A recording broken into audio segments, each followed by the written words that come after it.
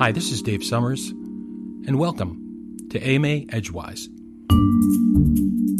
David Braun is the founder and CEO of Capstone Strategic Incorporated, which is located just outside of Washington, D.C. in McLean, Virginia, beautiful suburb, which he established way back in 1995. Capstone focuses on helping companies design and implement proactive strategic growth programs.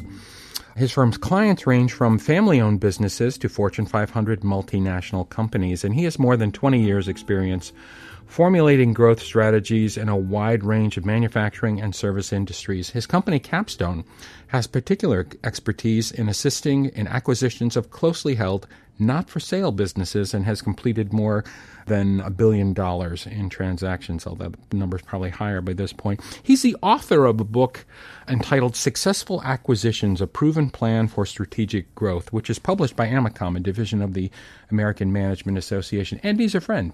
David, welcome to AMA Edgewise. Thank you. Great to be here. Good to see you again, Dave. Good to see you, too.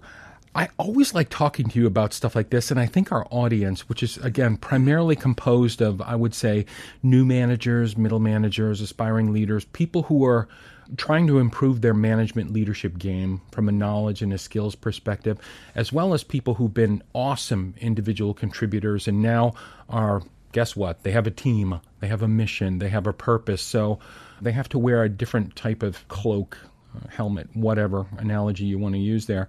And they have to be aware of a lot of things. Mm-hmm. So with your patience and your forbearance, I'm going to kind of take a little bit of a high road on this thing, not go too down into the weeds with it, sure, but just to give us a working understanding of what's up with mergers and acquisitions and M&A. I'm going to start with some contextual questions, and you can help me with those. Now, when a mergers and acquisition specialist is looking at a potential acquisition, let's say from the standpoint of the buying organization. Now, at a high level, what types of analysis takes place? What are the 4 or 5 really big questions that a potential buyer is concerned with? That's a great question, because I think it's one that is, for many companies, especially as you describe, a lot of the audience are kind of emerging managers, maybe mid to senior to executive management. I think they don't always necessarily give that enough pause and thought. And I think the focus oftentimes is more about the deal than the first question is about the why. And so I think some of the first kind of what I'll call grounding questions that people really need to be thinking about, and in particular for people that are moving up in management, is to start thinking about how they can help answer that question. Why? Why would we ever be interested in an acquisition? What can we get out of an acquisition that we can't get otherwise? And in particular, in this environment where the world is changing very fast, customers are demanding more of what I call aggregation. You know, they want to be able to go to someone and get more services, capabilities, technologies, whatever the case may be. How do you provide that? And in many cases, you may not be able to do it all yourself. You may need to use an acquisition. And I'll use that word acquisition kind of loosely to mean a variety of structures. It could be a strategic alliance, joint venture, minority investment, majority investment. I mean, there are lots of ways of working together, but I think it all has to start with the why. Now, this is a question I've asked you before, and I love your take on it, but Hollywood would have us believe that the bulk of mergers and acquisitions activity is merely a ruse to obtain and then split up and sell off the newly acquired firm. Mm-hmm. How accurate is this? That's Hollywood. So, it's dramatic, though. Come on, man, Michael Douglas. It's dramatic. Yeah, exactly. You know? It's not. That's not really reality. Let me tell you where that is real. In some cases, I won't even say many cases. In some cases, it's real for the deals that you're going to hear the most about. You know, the very large transactions, the big companies. You know, the GEs of the world that are out there making these big acquisitions. Although GE has tended to be very strategic in their acquisitions, but you get the point. But the reality is that, you know, most acquisitions are, you know, $100 million in size from an average size standpoint, maybe a little bit more some years, maybe a little bit less other years.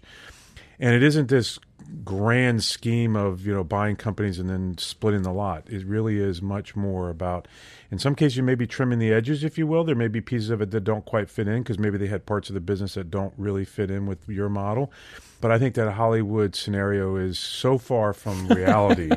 But come on, it's so dramatic. You could actually call it science fiction. It's neat. We did a podcast interview and a webcast, actually, not too long ago with somebody, one of the senior executives at a company called TheWriter.com, and they were working with Cisco on improving and doing an overhaul of the language associated with how Cisco went to market, and made it less geeky and more customer friendly and approachable. But one of the big slides we saw there, no secret to you, is that this is Cisco. I mean, they are like the gods of acquisition. Yeah. You know what I mean? They're just, it's amazing over the past 10, 15 years how many companies have been brought into that universe. Right. So can I comment on that? Go, please. So what's interesting is just even the way you phrase that, right? So everybody kind of has this sense of Cisco as that, like, this is this big, great thing. But if I told you that a company was making lots of hires, like they hire, 1,000 employees a year, would you be impressed? Well, I think that bodes well, right? Well, okay, but let me just say it's 500 employees. But forget the number. The fact that they're regularly hiring a lot of employees means that they're growing, right? That's a good sign. But you wouldn't necessarily think that that's particularly unusual in terms of like that's a great talent that they have. Correct. Why do I bring that up? Because acquisitions for companies, it should be for many companies like a Cisco, a steady diet. Okay. So why aren't you talking about in the conversation about how great companies are at hiring people, right? So my point in saying that is that companies that get good at doing this do it pretty regularly in the same way that we get pretty good at regularly hiring people. And there isn't this big story about hiring people. And I think people maybe it's the Hollywood comment that you made earlier, but I think I couldn't help it. I think we kind of perhaps blow out of proportion a little bit the whole story about M&A in the sense that I think M&A should be a tool that companies use, much like they hire people. So in some cases they're hiring more salespeople, in other cases they're hiring more engineers, but there's always that kind of shifting and calibration of, do we have the right people in the right places? Well, it's the same thing with M&A. M&A is a way that allows a company to calibrate faster than they can do it by themselves, in terms of hiring the right people. But it shouldn't be this big, like, wow, in that sense. It should be more like, that's a steady tool and diet that they have. Let's stick with this idea of the people side of the equation. Now, are companies ever targeted for acquisition because of the quality of their human resources? Yeah, absolutely. So a couple of examples of that. So that we actually have a phrase in our industry called acqui-hire. So like we're acquiring hiring, we're hiring talent. If you look at Yahoo, one of the big strategies that they've had over the past couple of years is hiring people in particular that have mobile technology capability, mobile advertising, really sophisticated state-of-the-art engineers. Could I go get a headhunter to hire these people and pick them off maybe one by one? Yeah, but if I can get a group of people, even 10, 15, 20 people that are used to working together, that have that kind of muscle of how that relationship and intellectually works well together, I think there's a lot more value in that than trying to put all of your eggs in one basket with saying I'm going to go hire Dave Summers to be my digital expert. If I can hire a group of people and bring that combination together, I'm generally going to have a lower risk moving forward. Does that make sense? No, that's very helpful. And also, I think on a similar conversational path, we've talked about in the past about, and I've used the example of big pharma, but you countered with it's actually everybody, that many of these really large companies are in acquisition mode for research and development types of efforts. Right. Yeah, and so a good example of that is look at medical devices and pharma, like you mentioned, where there isn't, in particular, if you look at medical devices, there has not in the recent history been as much venture capital support as there was in the past. So venture capital would say, hey, I'm going to invest in 10 of these medical devices. All I need to do is have one be successful and we're off to the races. We haven't been getting as much of that capital going into these companies. And many of these companies, the medical device and pharma companies, are not doing as much in their own internal R&D. So we've got as an interesting kind of split here where companies are using M&A as a way to try to basically create a new model where it's not venture capital, it's not internal R&D, but let me as a corporation invest in some of these companies in more of a strategic way to hopefully get one of them to grow up and be a success for us. Exactly. Obviously you're immersed in this, so again, I'm coming at it from a layman. But do you feel that we've already seen sort of the golden age of mergers and acquisitions, or is that just the wrong way of thinking about it? I think we may be. I won't use the word necessarily the golden age. I think we may be at the golden age of traditional acquisitions.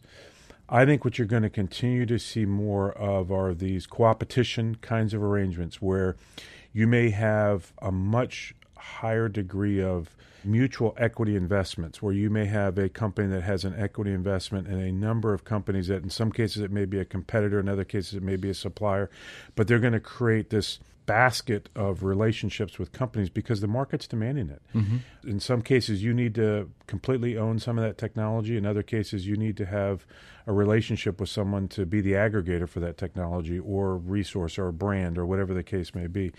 So I think you're going to actually see a lot more of this because I think there's a couple of reasons I say that. One is the knowledge of M&A, loosely called M&A, is much more expansive. It used to be a very kind of small elite collection of people, CEOs, CFOs, and investment bankers. That's a lot of that's been demystified. And there's a lot of middle managers that are now being tasked with, hey, find us. Mm-hmm. What should we be doing? Mm-hmm. Who should we be partnering with? Mm-hmm. Help us go find these folks. And then help us actually think about what would be a good relationship. Sure. What's going to make the most sense? And I think you're going to see a much bigger pool of kind of not just 100% acquisition, but other kinds of relationships like minority investments and strategic alliances and joint ventures. Well, I just saw something in the news related to this really big fund that Apple's putting together for, I guess, incubator stuff here, North American, United States type of tech incubator stuff.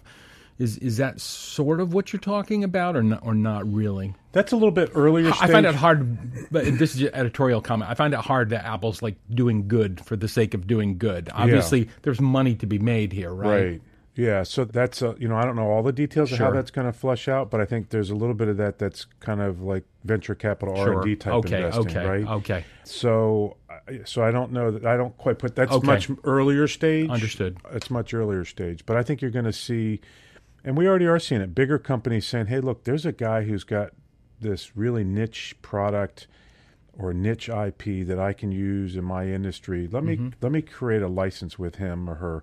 Let me create something. But they may also do a different relationship in another industry. So I think you're going to see much more fluidity in that market space. So I think that's a little bit different. Okay. Earlier stage. Sure. Because there's some very different markets when you talk about early stage kind of venture capital versus growing stage where more private equity and maybe more mature, which is going to be more strategic. Okay. So I think you kind of have different needs there. And just as a wrap-up question, and I recall you having fun with this last time I asked it, but what do you find to be the single most significant reason why mergers fail? That's a great question. And I'm going to give you what may sound like a simple answer, but I think in most cases it's because you bought the wrong company. Many times I hear people say it's because we overpaid. I don't buy into that. My belief is if you buy the right company and you overpay for it, it's just going to take you longer to get your money back, but it's still the right company. If you could underpay for the wrong company and never get your money back in some cases. So it's not just about how much you paid for it. It's really about being thoughtful and intentional about the companies that you're partnering with. I have just in my professional career, I've just not seen it where it was because the legal paperwork wasn't drawn up right. It wasn't because the valuation, really wasn't quite right. It had a fundamental concept. It was flawed from the get-go. It was flawed. No matter what you paid for it wasn't going to be the right company. And let me add a little bit more to that. What tends to happen from my experience is people get busy, and this is where, like for middle managers, this is a kind of a flag for them. You get tasked by senior management executives. CEO says, hey, we need to move in this direction. We've got to get this capability. We need this geographic location. And it's all about speed. And so what tends to happen is you're going to go for, I got to get it. So you go find things that maybe are for sale or easy or obvious or what we like to call on your radar screen. If you slow down a little bit and you actually give some thought to planning and thinking about who would be the right partner, and certainly look at the people that we call the usual suspects on your radar screen, but actually slow down a little bit and say, who isn't on my radar screen that should be? And maybe those are better candidates. And so I think if we don't just react to the easy, obvious, in particular for sale opportunities. You mentioned in your opening comments about my background being with not for sale as a specialty. And I think that's part of it is being deliberate about being with the right companies, not just the ones that are available. That's a hard thing to do when you got time pressures. And I would rather you not do a deal that's bad than do a deal that's bad, if that makes sense. In other words, I'd rather you just don't do the deal. Just walk away from that because it's a lot more expensive, not just in terms of dollars, but resources to be involved with the wrong company. So kind of a long-winded answer to your question, but it's not usually about legal or the valuation. It's usually about you didn't take the time to really find the right people to be in a relationship from an acquisition standpoint. We've been speaking to David Braun. He's once again the founder and CEO of Capstone Strategic Incorporated, and he's the author of Successful Acquisitions, A Proven Plan for Strategic Growth. Dave, fun talking to you about this stuff. Always appreciate being with you. Thanks very much.